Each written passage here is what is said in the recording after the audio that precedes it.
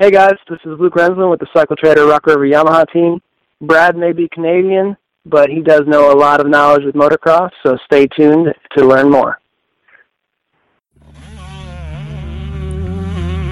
You're listening to a Big MX radio podcast, brought to you by Arma Energy Drink, presented by Fly Racing, W Wheels, Bill's Pipes, Just One Helmets, X Brand Goggles, Shades of Grey Custom Helmet Painting, Rhino Power Sports Supplements, Roy Borton Suspension, Watts Perfections, and Golden Tire. Simply the best motocross and supercross news from around the globe. And now, here's your host, Brad Gebhardt.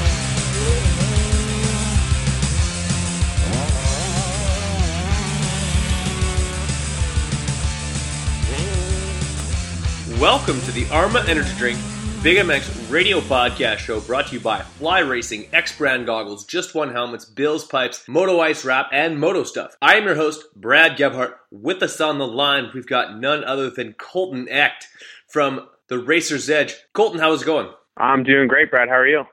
Hey, not doing too bad. It's a cold and blustery day here in Winnipeg, Manitoba, but I hear it's nice weather down in SoCal where you work at the Racer's Edge. Yeah, beautiful weather down here. Just working away, like you said. Taking advantage of my time off the bike, hopefully make a little money and save up for Supercross next year. So there you go. So about 3 months ago, you were full in preparation to race West Coast Supercross, and we're looking good as far as the Instagram videos and pictures that I'd seen. Looked like you were coming back and had really set sail, because coming off of a knee injury, fully rehabbed and ready to go. But dabbing the right knee, or is it right or your left now? Yeah, the right. Yeah.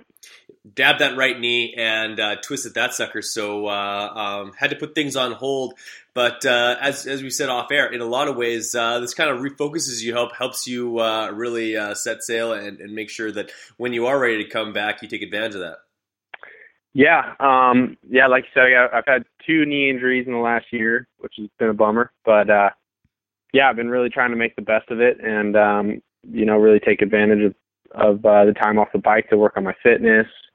And just work on my whole program, and that way when I do get the opportunity to race again, I'm fully prepared. I think in the past I kind of maybe didn't take it as seriously as I should have, and I kind of regret it looking back. So I just want to make sure going on in the future that I take advantage of every opportunity I get, for sure.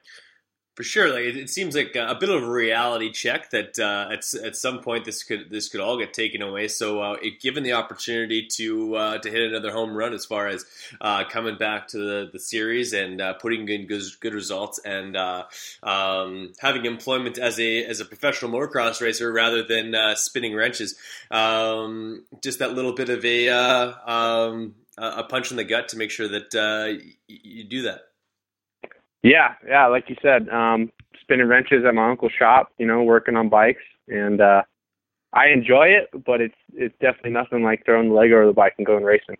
That's my passion. That's what I live for. So, ready to get back to that and get back to what I feel like is my life's purpose. So, I'm excited to get back to racing. No doubt, and of course the Racer's Edge, for those who don't know, a shop that's been basically ingrained in the high desert in Southern California for a long period of time, and also featured in for those moto geeks out there, you remember that in I think it's Mini Warriors 1, Tony Alessi goes through kind of basically a tour of TRE, the Racer's Edge, and basically explains that the Racer's Edge is the place to go for parts, accessories, and work, and that's what you're doing right now. You're spinning wrenches and working on these bikes, and probably learning a heck of a lot about them as well. Yeah, for sure. Like you said, Racer's Edge, it's my uncle's shop. Kind of got the Alessi started on their career. Had a Supercross race team in the early 2000s. So, like I said, learning a lot, working on bikes, trying to make a little money while I'm hurt, and yeah, hopefully bring the Supercross team back to its former glory. That'd be cool. No doubt. Well, it's great to have you on the show. I was leafing through Instagram yesterday and thinking about who I wanted to have on to kind of break down the 250 East class, and thinking about someone who might know a few of these guys and kind of get inside the mind of a racer. So I really appreciate you coming on and being my co-host for the 250 East Coast preview show, where we're going to kind of go through the entry list of this upcoming weekend's 250 class. Yeah, I'm excited to get to it. It should be some good racing this weekend. Got a lot of really fast racers. A couple guys are out injured, but overall we got a really good class, and should be some good racing. No doubt. So before we talk about that, though, what's the timeline for you to get back on the bike, and what can you do until that time to ensure that you'll be in tip-top shape? Yeah. Well, I'm about 6.5 weeks post-op right now, and generally they say it's about 4 to 6 months recovery time. So that's putting me back on the bike somewhere around like mid-June, early July. So, yeah, that's the plan right now. So, just been cycling a lot, doing a lot of gym work, trying to build strength in my legs again. And, yeah, that way I'm ready to roll, hoping that, the USGP will be my first race back. And, yeah, that's about it right now. Just working on getting the knee strong again. And, that way, when I do come back, I'll be ready to roll. No doubt. So, what's the process as far as alerting sponsors of an injury like that, and what's that process like? Like, once you knew that you'd injured your knee, do you I guess I suppose you call everybody up and say that things are going to be on hold for a while. Yeah, exactly. Yeah, sent out an Instagram post to let all my fans know, and then yeah, call up the sponsors and tell them, it's not going to happen this year, unfortunately. But yeah, doing our best to get back out there as soon as we can and represent everybody who helps me out. There you go. Now, your grandfather is the guy who's always at the track. Interesting guy. I've got to talk to him a couple of times. He must have been pretty bummed, thinking that he wasn't going to be able to have the kind of pit access he's had in the past. Yeah, everybody knows my grandpa. It's pretty funny. If he gets a hold of you, he won't let you go. He'll talk to you for hours. He'll talk nice and close too. Yeah. So yeah, he was definitely bummed that I'm not racing, but we'll get him next year. So, yeah. Fair enough, man. Well, let's. I wish you a quick and speedy full recovery, and hopefully next year, this time, we can be talking about the East Coast Series after a successful West Coast run for you. Yeah, that's the goal for sure. Definitely working hard to make sure that I get a little redemption next year. Definitely. Right on. So you obviously, I'm sure you've been to a couple of these races in person, but also watching some of them on television. What's your take on the broadcast as a professional racer, seeing the types of things that get pointed out by Ralph and Jeff, and the overall broadcast? Like, what are some of your thoughts on that? Broadcast is good. I mean, it's kind of tough, being a pro racer. You kind of want to see more of the behind the scenes, more like the inside sort of thing. But yeah, I realize it's to a much broader audience. You got to kind of dumb it down for the casual fans. So, but yeah, I think Ralph and Jeff do a great job. It's nice having live races. I think just a few years ago you had to wait sometimes a week to get to see the race. So it's pretty cool to have all 17 races live, and yeah, I think they do a really good job with it. No doubt. And exactly just about a year ago, like almost a full calendar, I remember you did get some pretty cool exposure on the broadcast, as I believe you were taking off for either a heat race or an LCQ, and gave the camera a little look over. Yeah, that was actually the day that I tore my ACL the first time. Yeah. tore it in practice. So just went out to did the night show to try and get my paycheck basically. So I figured to have a little fun with the camera. So a lot of people didn't like it, but we're just trying to have fun with it. So. No kidding. Hey, it's being a professional motocross racer has got to be the funnest job around the block. So if you can't have fun with it, why are you doing it? Yeah, absolutely. I agree. It's a blessing to be able to go racing dirt bikes. So, yeah, agreed. Fair enough, man. Well, let's jump straight into these 250 guys, and obviously there's some favorites that'll be contending for the championship, and there's some young guys that'll be looking to kind of establish themselves. And one of those guys who I think is going to make a big step forward is Aaron Plessinger, the 23 machine. He's on this. I believe this would be his second year full time in Supercross. As far as he raced the East or the West last year, he's on the East this year, and all signs point to the kid having some serious speed. And after an off-season injury, coming out, got both guns firing. Yeah. Plessinger, he showed some really good speed last year. I think he got on the podium a few times, and I think he should do good. We've got a lot of guys coming in injured, so and he's not one of them. He's had a lot of time on the bike, so I think that'll really help him. I think he'll be more prepared than a few of the guys out there, and he's definitely got the speed. So we'll see if he can take it to the next level and get a win. I think he's capable of it for sure. So. Absolutely. Now, on the West, we kind of saw four guys kind of separate themselves from the rest of the pack. And then there was a couple that were able to find their way into that top four. But for the most part, it was fairly consistent. You had Cooper Webb, Savatgy, Craig, and Osborne. In fact, all four of them were out front on the first lap of this last weekend's race, and they've shuffled around a little bit, but those guys are kind of like you're separated from the bunch. And I guess you could throw Colt Nichols as to rounding out that top five. When you look at the entry list, do you kind of see four or five guys that are gonna separate themselves from the rest of the pack and consistently be that top five list? Yeah, I've got 6 guys actually. I think there's 6 guys who have like a real true shot of winning races. Okay. Go ahead. So yeah, my pick would be Bowers. Obviously, he's won races in the past.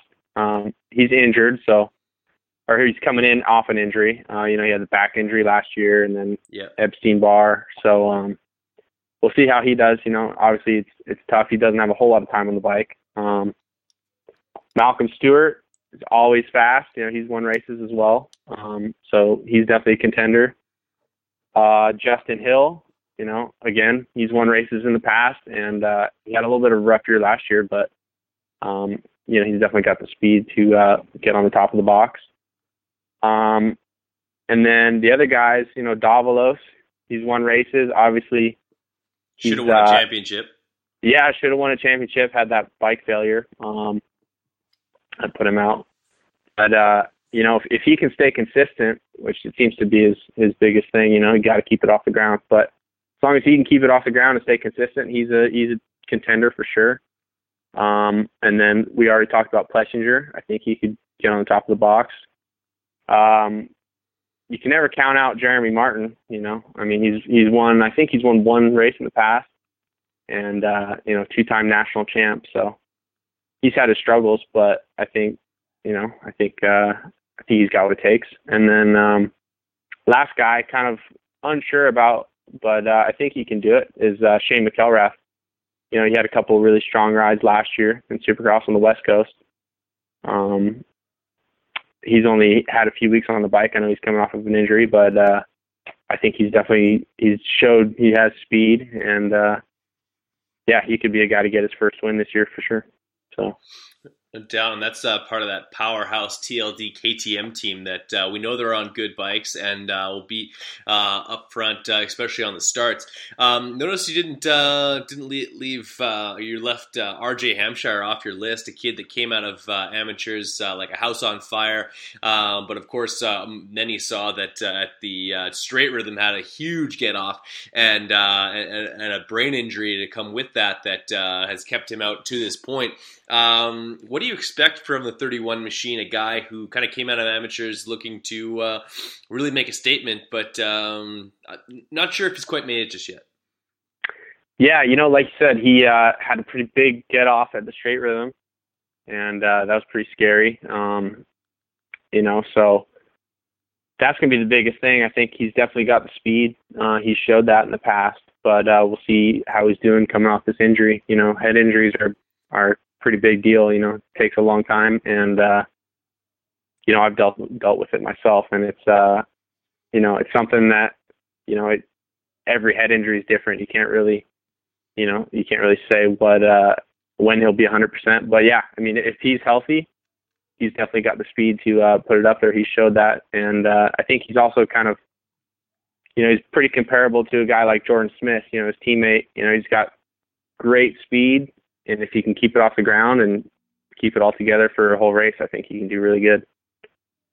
Now, one thing I noticed from the top six guys that we've kind of established as your championship contenders is there's only one constant from last year's championship out east, and that was Jeremy Martin, who showed some serious speed right off the hop. I think he captured 2 wins to his credit throughout the series, and since then the 2 guys that he was battling for that championship, Marvin Musquin and Justin Bogle, have moved up to the 450 class. Does that more or less establish him as your odds-on favorite, or does the number 6 going to continue to have struggles in Supercross? Because in the first 2 years of his career, we saw him miss main events. I think even last year, he ended up not qualifying for one because of some heat race and LCQ crashes. It's weird to see a guy who's so dominant outdoors, has carried the number 1 plate 2 years in a row, and now in Supercross, people questioning his value as a 450 guy going forward to next year because he hasn't been able to get it done in Supercross. Yeah, it's tough. Like you said, he's obviously a great outdoor rider. 2 national championships. That's definitely no fluke. Yeah, I don't know, man. He showed speed in Supercross. Like I said, he's won a race, but for whatever reason, he hasn't been able to bring that every weekend. But like I said, there's a lot of guys coming in injured, and he's not one of them. So he should be probably just as well prepared, if not more prepared, than everybody else on the line. So and he's got Johnny O in his corner. Fitness is definitely not an issue. So yeah, if he can iron out those little bugs he's had in the past, then yeah, I think he'd be stupid not to pick him for the title. It's just, well, I guess we'll have to see if he can bring that speed every weekend. Yeah. Fair enough. Well, hopefully he can figure out the whoop section, because honestly, if there's any kryptonite for him last year, it was a gnarly set of whoops, which we've seen this year, bigger, more nasty whoops throughout the rounds of Supercross so far, and the East Coast usually is where they bring out the nastiest sets. So might be the Jeremy Martin might be his own biggest competition this year.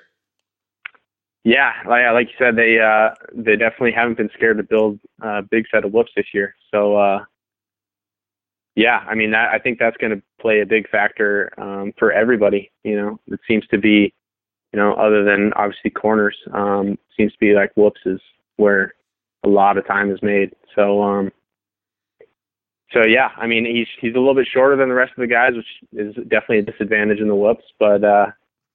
I think he's on great equipment. He's a great rider, so I think he can overcome it for sure.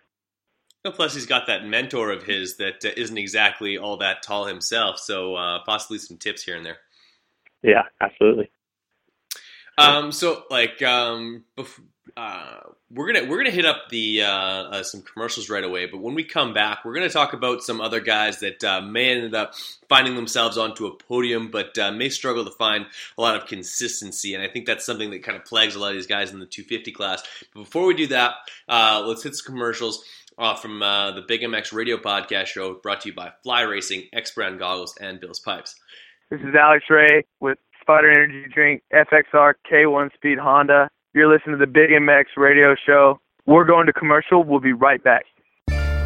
If there's one item to be picky about, it's choosing the right helmet. I'm Andrew Short, and I choose the F2 Carbon from Fly Racing.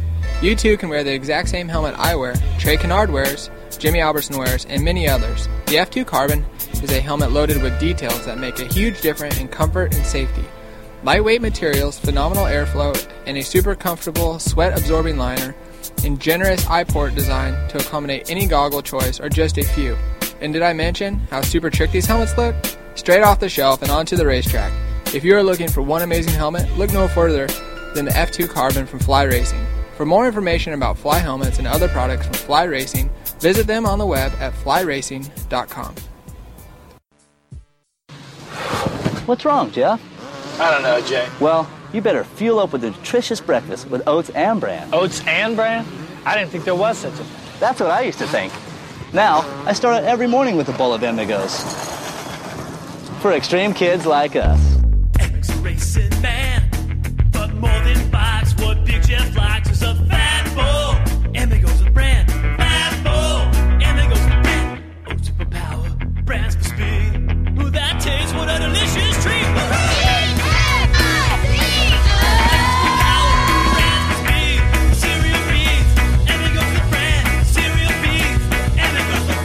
Cereal B's Amigos. That's what I call fueling for the big ride. Hey kids, start out every morning with a fat bowl. When it comes to helmets, there is just one. The helmet brand, that is. Just One Helmets is tailor-made for motocross and street bike riding, and now available in North America. Who chooses Just One?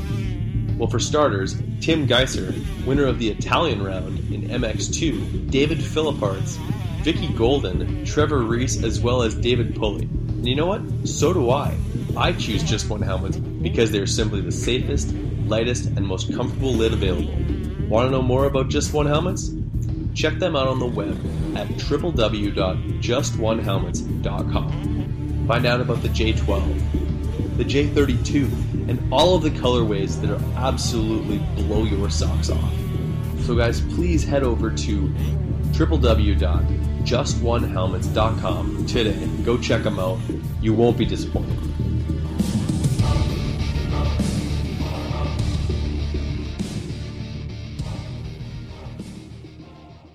So, what do you think of Rich Taylor?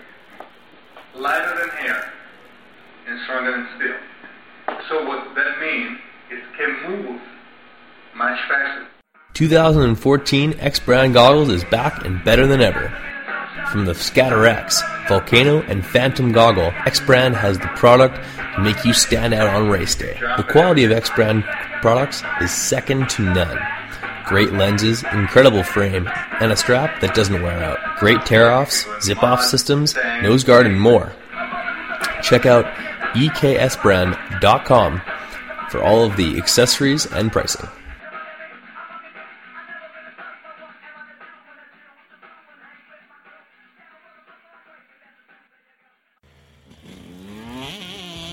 WUSA is your one-stop shop for quality wheel sets in America. All of the best components built for the toughest conditions. Hit up WUSA.com, that's DUBYAUSA.com right now, and check out the custom wheel builder selection. Pick your rims, pick your hubs, pick your spokes, even pick your nipples, and see what it's going to look like on your bike.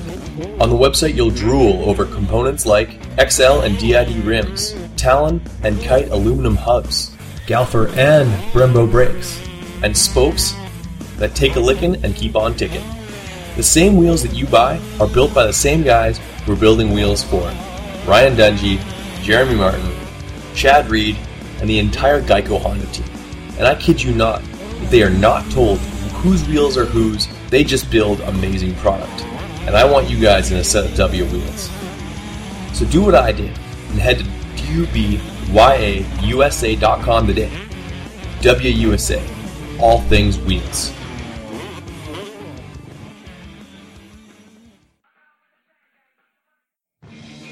What's up, guys? It's time to talk a little bit about Roy Borden Race. He's the performance specialist. Suspension, making a motor work, balancing a bike, or just maintenance. He's got the tools and know-how to make sure that your bike is ready on race day or practice. Roy Borden has strength in years of experience and the best technology and best tools at his disposal. Whether you're getting your forks redone, seals, or a full-blown rebuild on your forks or shock. Call up Roy Borden today at 204-633-2722.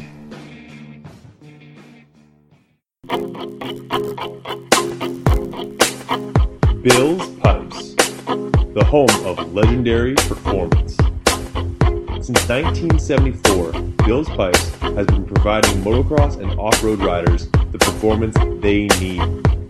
Two-stroke or four-stroke, Bill's Pipes has the exhaust system for you.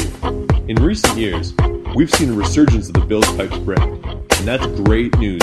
And that's great news for motocross racers everywhere. For four strokes, Bill's Pipes brings the RE13 to dominate the fight on any brand. For you two-stroke guys, the MX2 Bill's Pipes exhaust system is the right one for the job and comes in Works, Nickel, and the all-new cone look finish that'll turn heads all day long. Head to billspipes.com right now and get the same pipe used by Billy Laninovich, Vicky Golden, the JMR Suzuki team, Jesse Pierce, Nico Izzy, and David Cody. Bill's Pipes is craftsmanship at its finest. So go with Bill's Pipes and never settle.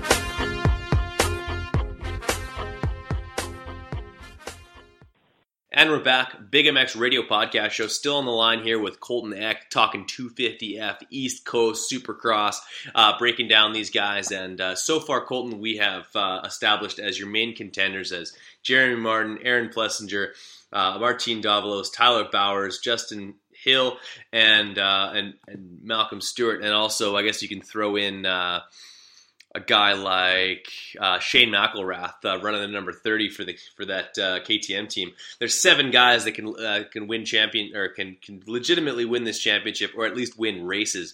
Is there anyone else on the list that you could see stealing a podium, like a Luke Resland or a Arnaud Tonis or something like that? Even Jimmy Albertson jumping down into the 250 class. Can those guys get it done? Yeah, like I said, Arnaud Tonis, he's a bit of a mystery. We saw him at a few races last year, and he had speed. I think he was even fastest qualifier a couple times. But he's been out with injury and Epstein-Barr, just like his teammate Bowers. So we'll see. I think, like I said, he has speed. So if he can put it together for 15 laps, I think he can definitely throw it up on the podium. And then he also mentioned Jimmy Albertson. That was a big question mark for me. We haven't seen him race a 250 since I think it was probably 2008 when he was on the PLD Honda team. So, we'll see what he brings. I think he can definitely be a top 5 and maybe throw it on the podium. Another guy I was thinking, Matt Bisceglia. He's had a pretty rough off season. I know he's broken his collarbone twice, I think. But yeah, rough deal for him. But he was dropped by Geico last year, so I think he's definitely got something to prove. Probably has a little chip on his shoulder. Yes. So that could be another guy that could throw it up in the mix there. I think that's another one. Haven't mentioned him yet. Darren Durham. Saw him. Darren Durham and Barrowman. They're traveling across the country, riding dirt bikes and causing havoc. Yeah. So Durham. I mean, he's won races in the past. When he was on Pro Circuit, and he's always had speed. So if he can hold it together, I think he can throw it on the podium as well. So yeah, we've got a ton of guys. I think we've named probably 10 or 15 guys that we think could get a podium. So I think it should be interesting this year for sure. Well, like I had mentioned, the thing that seems to plague the 250 class more than anything is consistency, and I think that's maybe why it often becomes almost more entertaining or more exciting than the 450 class. Because by the time the guys get to the 450 class, a lot of times we know what they are, we know like what they're capable of and who they're going to race with, but and they're very consistent at it. Whereas the 250 class, you'll have guys like Cole Martinez this year on the West Coast. There's a couple of times that he didn't make the main event, and there's some of the times he was found himself in 8th place, and that's a huge swing as far as where you're qualifying during the day. But what's the most important, or what would be the key element to ensuring success in the 250 class? Is it daytime qualifying? Is it starts? What would you say is kind of the golden goose of being successful in the 250 class? Yeah, you mentioned daytime qualifying. I think, at least personally for me, the biggest thing with racing Supercross, it all starts with the very first time you hit the track. If that first practice session goes well, it seems to set the tone for the whole day. You have good qualifying, you'll get a good gate pick, you usually get a good transfer into the main event, then a good gate pick for the main event as well. So it really all starts with that first qualifying session. If you don't get a good one, then you're constantly behind the 8 ball. You got bad gate picks and trying to work through the slower riders. And for all these guys, I think you got to really go out there and set the tone in that very first practice at Atlanta and really lay down what you got.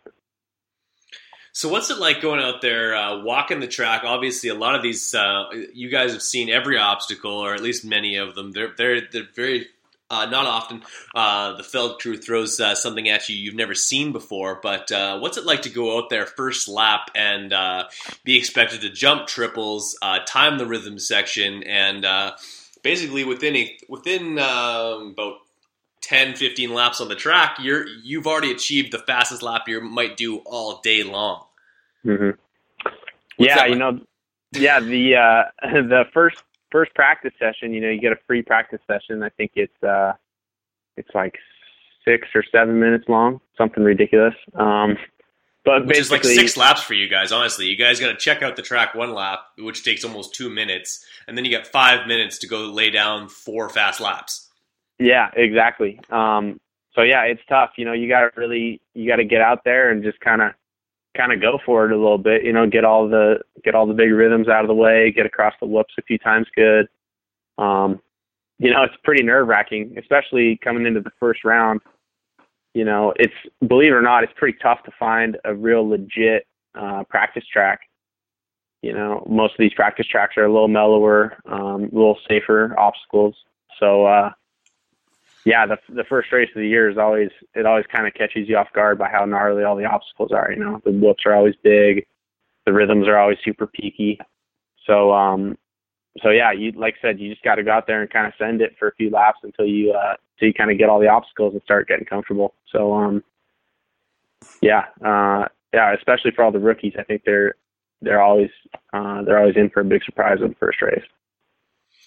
Explain the experience the first time you committed to a Supercross triple. Did you just launch that thing way too far, or did you time it just perfectly to sack up and ride and hit a Supercross triple? Like hitting a lip like that must be unlike pretty much anything else. Yeah, it's pretty scary the first time. I think the first time I ever did it, I think I followed somebody off of it, which definitely makes it a little easier.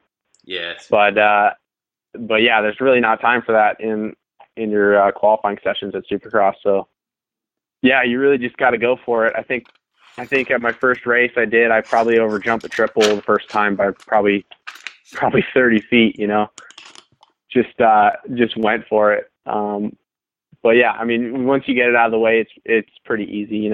We've hit triples a million times at the practice track. So, you just got to feel it out for a couple laps, but but yeah, once you get over it, it's really no big deal. We could do triples in our sleep. So.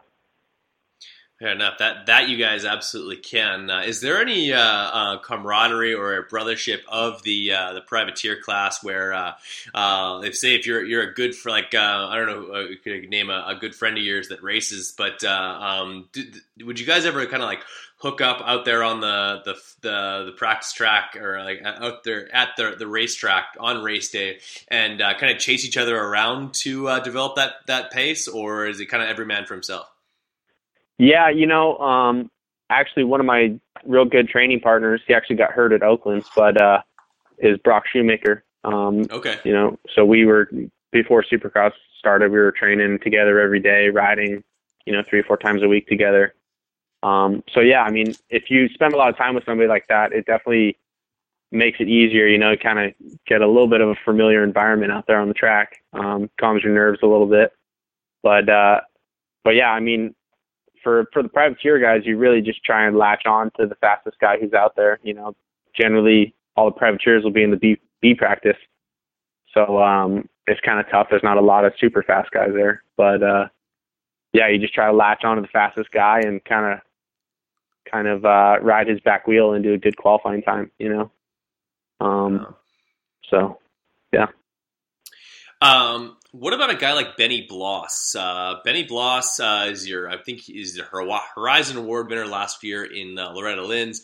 I believe he's 6'8", which is an exaggeration, but he's tall, and he's going to be riding a 250F. And to add to that equation, his bike's got that really awesome, fun-looking speedway look from the friends over at Slater Skins. So, what do you expect from a kid coming out of amateurs who's he's now gone through his road to Supercross, which is very important for that all these amateur kids to go learn how to ride Supercross by racing some arena cross races. Makes a ton of sense. But he went out and did that, and now he's going to race Supercross. But he's got to be tipping in at about 180 pounds at 6 foot something. Like I don't understand how this guy doesn't either go straight to the 450 class, or someone must be thinking that he's going to be able to hang with the 250 guys. Well, yeah, the way that the AMA rulebook is set up, you have to make a night show in the 250 class before you can race the 450 class. So yeah, he's kind of forced his hand in that one a little bit. Yeah. But yeah, I mean, I saw him at the track quite a bit when I was getting ready for Supercross, and he's definitely fast. He's got a huge advantage in the whoops. His legs are so long. He just makes everybody look silly in the whoops.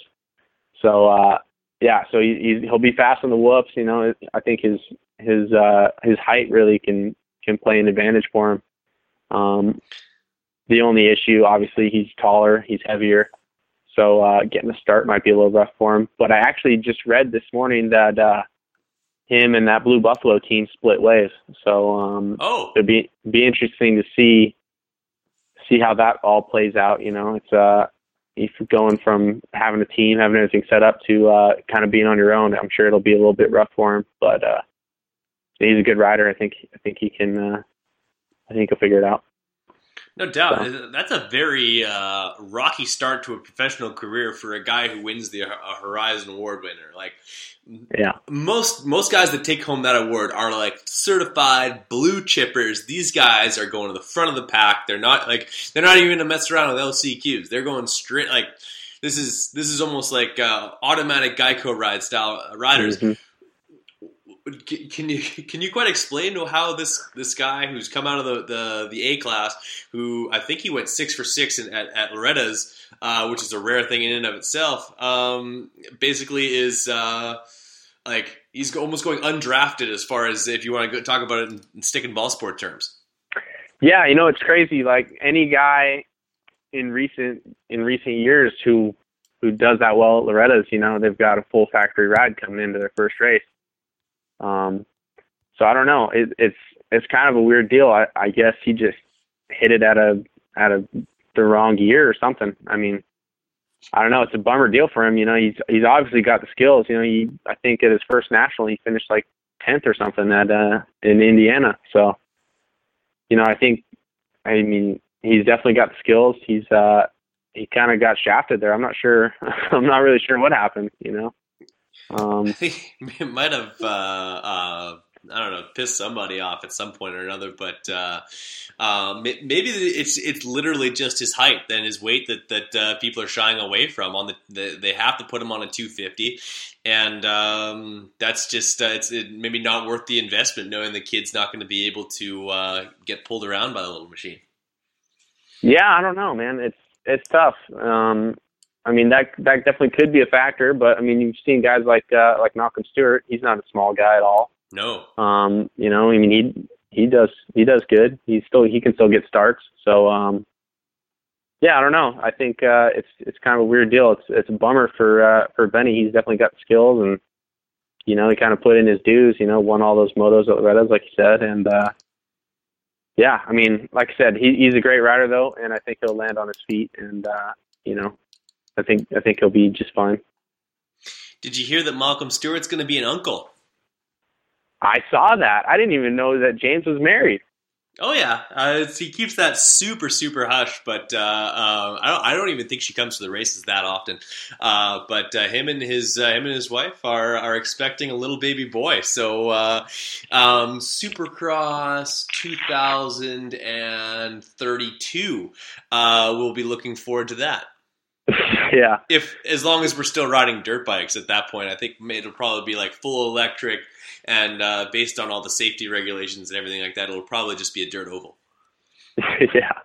Yeah, for sure. I think, Dad like James Stewart. I mean, how could you be slow? So.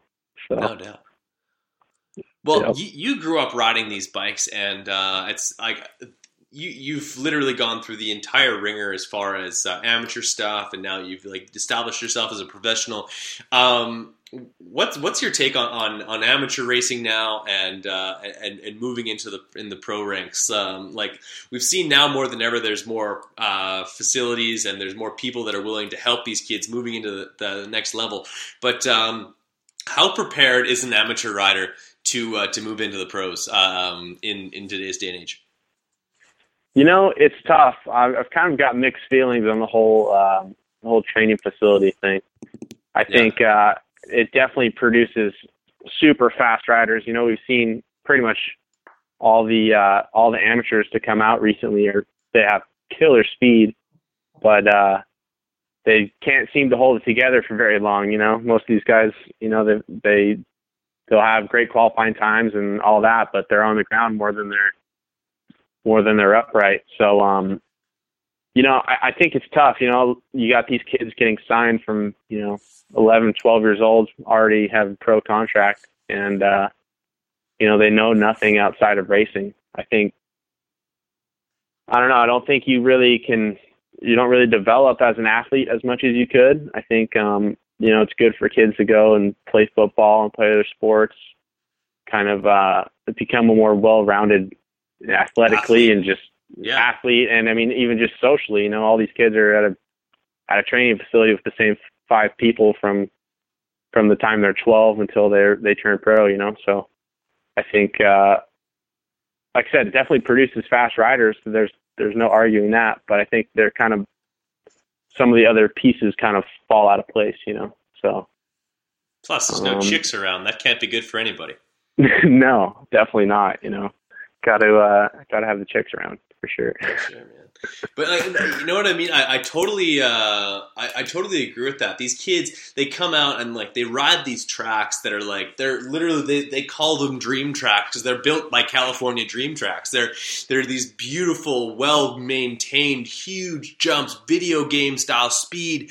And but the thing is as much as any of us play motocross video games, when you hit the ground viciously in a motocross video game, your guy pops back up and you continue to go.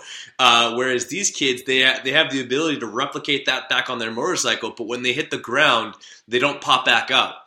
And or if they do, they'll only pop back up a couple of times before their limbs are popping off, and that's not good for the health of the sport. When you have kids like, I look at a kid like Zach Bell, who for all intents and purposes should have been the next coming of he was the kid that he's like unbelievable fast. He led one of his first races out there, and now can't seem to hold it together for an LCQ. Like, it's just, and I think a lot of it comes down to confidence because, frankly, over the last 3 years, I don't think there's if the kid had any amount of confidence at the very beginning of his motocross career, he's probably got less confidence on a motocross bike than I do.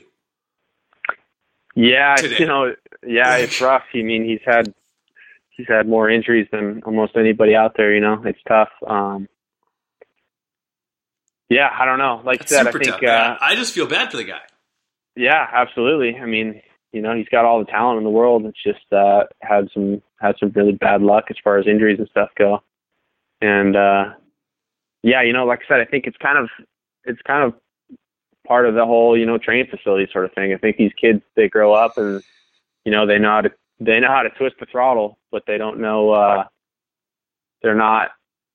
I don't know, they never developed it's funny, me and my trainer would always say the save it gene. Like, these kids, they don't have the save it gene, They don't have they don't have the muscle or whatever it is to be able to just pull that sucker back straight when they get out of shape, I don't know how rough these training facility tracks get. I really don't know. I've never been to one.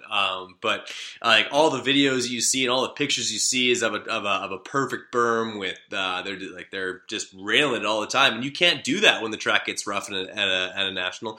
That firsthand. And same thing with a Supercross. It doesn't get as rough as a national, but those tracks get eaten up, and it's something completely different than what they see, and these kids, they only know one speed, is just to pin it, mm-hmm. and that turns out to turn into some problems, as we've seen. It doesn't happen to everybody, but it happens to many.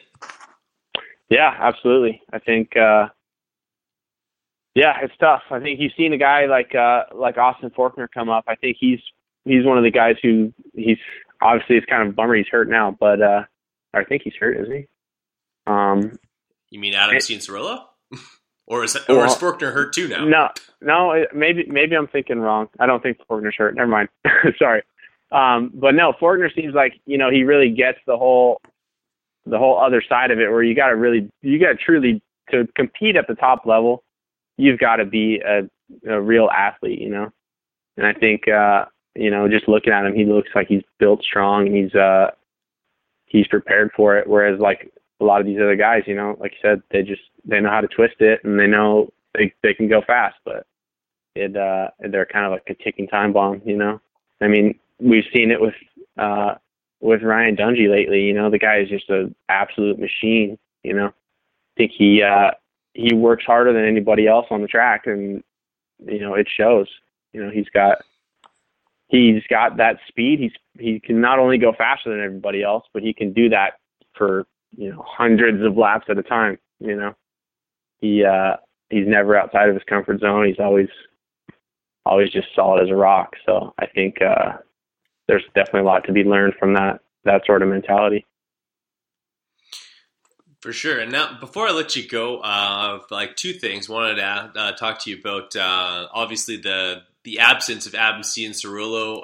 Again, this kid, I guess it kind of ties into what we were just talking about with these amateur guys that come out and they're unable to stay healthy. But I think with Adam, it's almost like it almost seems like a separate situation altogether with a kid. This was supposed to be the guy. This was supposed to be he was untouchable. And for the most part, I didn't follow it ridiculously close, but I didn't see a whole lot of injuries getting plagued throughout his amateur career, and that seems like that's all it's been since he turned pro in 2013.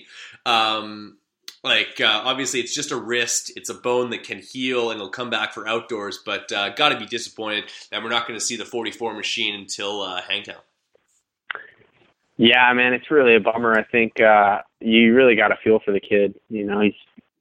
It's been 3 years since he's turned pro, and he's only raced 5 or 6 races. So, yeah, it's rough. You know, I think his confidence has definitely got to be at a low point right now. You know, just, you know, you work hard and you really kind of strive to get those results, and obviously he hasn't even had a chance to get any results. So, yeah, it's a rough deal. You know, it's crazy because, I mean, looking at it from the outside, you know, he should have everything he needs. You know, he was trained with Alden Baker. He has got one of the best bikes on the track. You know, I think, you know, sometimes just, you know, he can have bad luck. You know, he's had a super bad string of bad luck, but, you know, I think he's one of the most talented guys out there. He showed, I mean, when last time we saw him race, he won 4 or 5 Supercrosses in a row or something like that. So I think he's definitely got the talent, and if he can stay healthy, I think he can contend for wins for sure. But I agree more. Yeah. So. No, honestly, I hope to see the kid at his full potential, full ability, and healthy and contesting for wins, because I think the sport is better with a kid like that in it. He's got good personality, he's got blazing speed, and just more kids in the mix is good. Now, before I let you go, I want to talk a little bit about 450 Supercross coming into Atlanta. This is, of course, the first East event, but Ryan Dungey has a 23-point lead over Ken Roczen. Roxon's got 2 wins. Dungey has 4, I believe, and Anderson with 1. That's the right math. For all intents and purposes, this is Ryan Dungey's championship to lose, but we're a couple other curveballs that get thrown into this mix for the 450 class in Atlanta is the return of the 7. Hopefully, James Stewart will be back for this weekend's event, and the fact that or on the East, there's a couple of guys that shine better there than they do out West. Do you expect Dungey to continue having the same dominance, or do you feel like a couple of these guys might be able to challenge him a little bit more as we head out West or East? I mean, yeah, you know, it'll be interesting to see if Stewart ends up showing up this weekend. I think you know, he's definitely showed in the past that he's got the speed to win. You know, you never count out Stewart. That's for damn sure. Yeah. And yeah, you know, I think Roczen winning last weekend, it's kind of dangerous for Dungey. You don't want to give Roczen any more confidence than he already has. No. But, you know, I mean, we've seen Dungey. He's just, like I said, he's just a machine. You know, he's just solid. You know, he's got a 23-point lead right now, so he's got some wiggle room for sure. And he's just consistent, man. That's the one thing that nobody else has been able to do. You know, they can match him with speed at times, but they're not there every single weekend. So, you know, like he said, I think it's Dungey's title to lose. I think he's definitely looking like he's the man to beat. That's for damn sure. So, couldn't agree more. I think in all reality, if Ryan Dungey for Ryan Dungey not to win this championship, he needs to have a DNF somewhere. It's not going to just be a couple of points here, a couple of points there. Ryan Dungey's worst day is a 4th, and the other contender's worst day could be an 8th. And that's just too many points deficit for these guys to make up on a guy who's not going to give them up. I think the most amount of points he'd give up in one particular event is 7. That's you'd need 3 weeks of him to have his worst race just so you can get even with the guy, and then you got to get away from him. So it's looking to be more and more tough as the weeks click off. But I hope for the fans' sake that these guys are able to put the boots to him. And you never wish wrong on somebody, but if Dungey's bike could blow a rad hose like Alex Reyes did this last weekend, I wouldn't be frowning too much. Yeah, you know, I mean, like I said, it would definitely make things interesting. You know, I think honestly that's what it's going to have to take for these guys to get back up in the points. I think you know, like you said, Dungey's he's solid. He's never going to have a really terrible race, you know, barring any sort of mechanical difficulty or something. it would definitely make things interesting. That's for sure. I think, yeah, you know, if the points could reset, I think things would get really interesting. You know, Roczen's seeming like he's turning things around a little bit.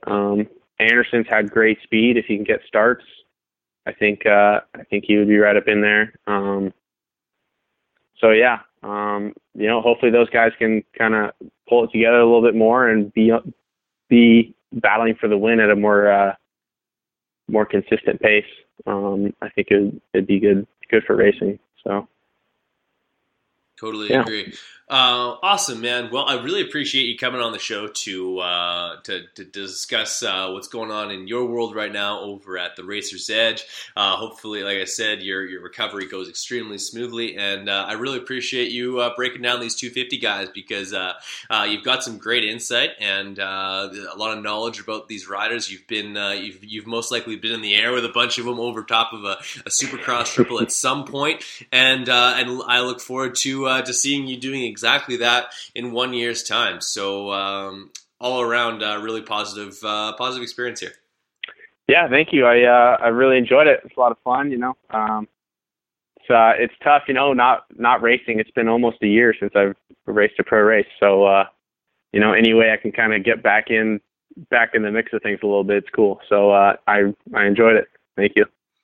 Right on, man. Well, don't hang up just yet, but for podcast sake, we'll actually, before we let you go, who are those sponsors that were going to be helping you out or still helping you out on a regular basis? Give those guys a plug because you know they'd appreciate it. Yeah, obviously, the Racer's Edge, we've talked about those guys quite a bit. It's my uncle's shop, so he helps me out a ton. And then Tri-County Power Sports, they're helping me with bikes. Factory Edge does my motors. Those guys are great. Fast House Gear, Garnet Boots, X-Brand Goggles, Novik Gloves, Ride Engineering, Works Connection, Yoshimura. Yeah, I think that's the majority of them. So if I missed anybody, I'm really sorry. But yeah, we'll get back out there next year and get representing all those sponsors the way they should be. There you go. Have you seen the new Fast House pants that Berriman and Durham will be wearing this weekend? Yeah, it's pretty exciting. You know, the Fast House guys are really making a big push lately. You know, coming out with a whole gear line. You know, it's been just jerseys in the past. So yeah, it's exciting new stuff with them. You know, their stuff always I think is the best looking stuff on the track. So. So yeah, it's just that core look, that back to basics, really plain, like kind of just like clean look, like throwing it back to like the 70s when guys just used to ride like they rode a Kawasaki with a Kawasaki jersey. Kind of brings me back to that type of look, and would kill to get my hands on a cool set of Fast House gear. That's for sure. Yeah, absolutely. They're definitely elevating the style game on the track. That's for sure. No doubt, man. Well, like I said, really appreciate you coming on the show. Don't hang up just yet, but we'll cut it off right there. Yeah, thank you.